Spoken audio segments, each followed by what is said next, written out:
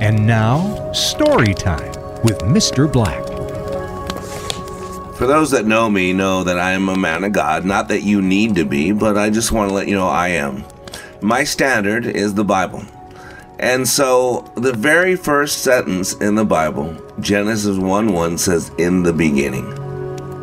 There it is right there, in the beginning of all things.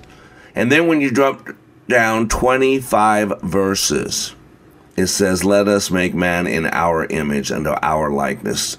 What that says to me is that we were made in the God class. I'm not saying we are gods, but as God, we're able to create.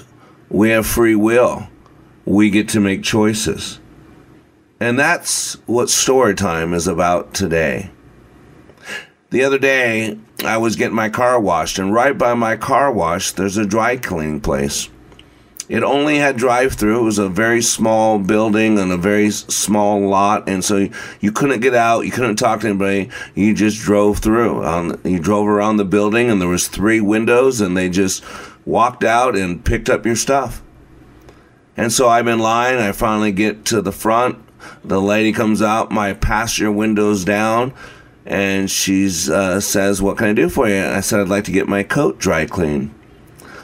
So she takes my coat, and she says, "What's the name?" I said, "Scott Black." And then she says, "Have you been here before?" I said, "No, I have not." And then she says, "What's the best phone number for you?" Now, she has nothing that she's writing down. She's just standing there with my coat, ready to walk back in the door. And so I tell her my phone number. And she tells me it'll be ready tomorrow after 5. And starts to walk away. I said, "But ma'am, do I get a ticket?" And she looked at me very confused, and she said no. She said no. And then I said, "Well, how will I pick up my stuff?" And she said, "Well, tomorrow you just show up, and you tell us your name, and we'll have it ready for you." But I go, "Well, what if my stuff's not there?" She goes, "Oh, it'll be there after 5. And I go, "But what if there's a problem? What if I come to pick up my stuff, and you say, 'What stuff?' How will I prove to you that I gave you my stuff and that you're responsible to give me back my stuff?" See, I wanted some type of proof. But she believed that there was none needed.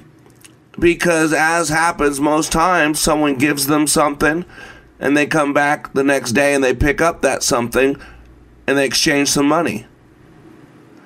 But to me, it hit me about our lives. It's analogous.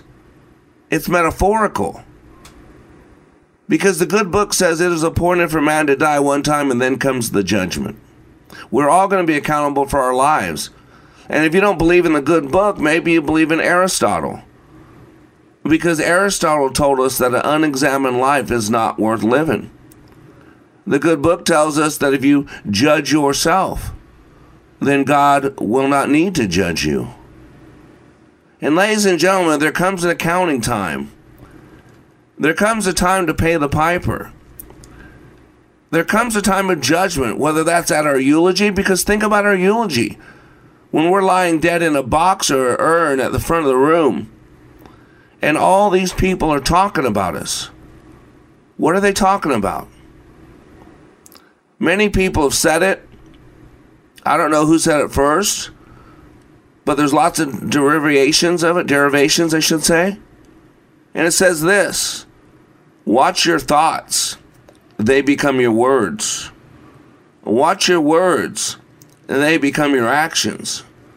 Watch your actions, they become your habits. Watch your habits, and they become your character. And watch your character, because it becomes your destiny. And I'm going to tell you right now, it does not become your destiny. But what it does become is what you're known for. Your reputation precedes you and proceeds you. And so we're creating something. And what we got to realize is, what are we creating? What is our purpose? Why are we here? It's a brand new year. Nobody else can dictate to you what type of year you're going to have but you. You were made to create. You have free will, freedom of choice, and those choices have consequences. And so I'm going to challenge you to push yourself this year. Challenge yourself this year. Take the words of Benjamin Elijah Mays to heart.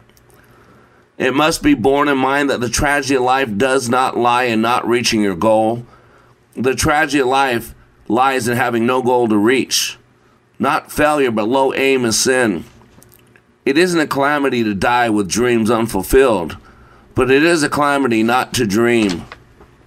Every man, every woman is born into the world to do something unique and something distinctive. And if he or she does not do it, it will never be done. It is not a disgrace not to reach the stars, but it is a disgrace to have no stars to reach for.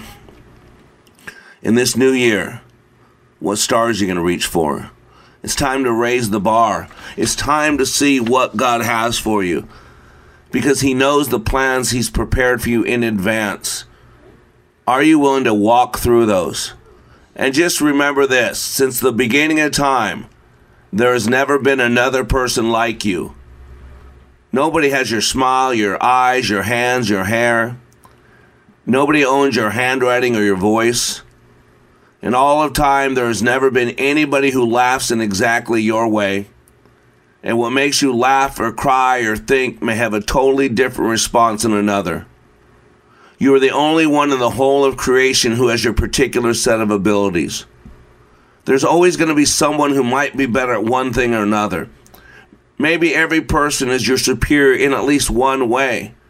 But nobody in the universe can reach the quality and the combination of your talents, of your feelings. Throughout all of eternity, no one will ever walk, talk, think, or do exactly like you. You are rare. In all rarity, there's enormous value.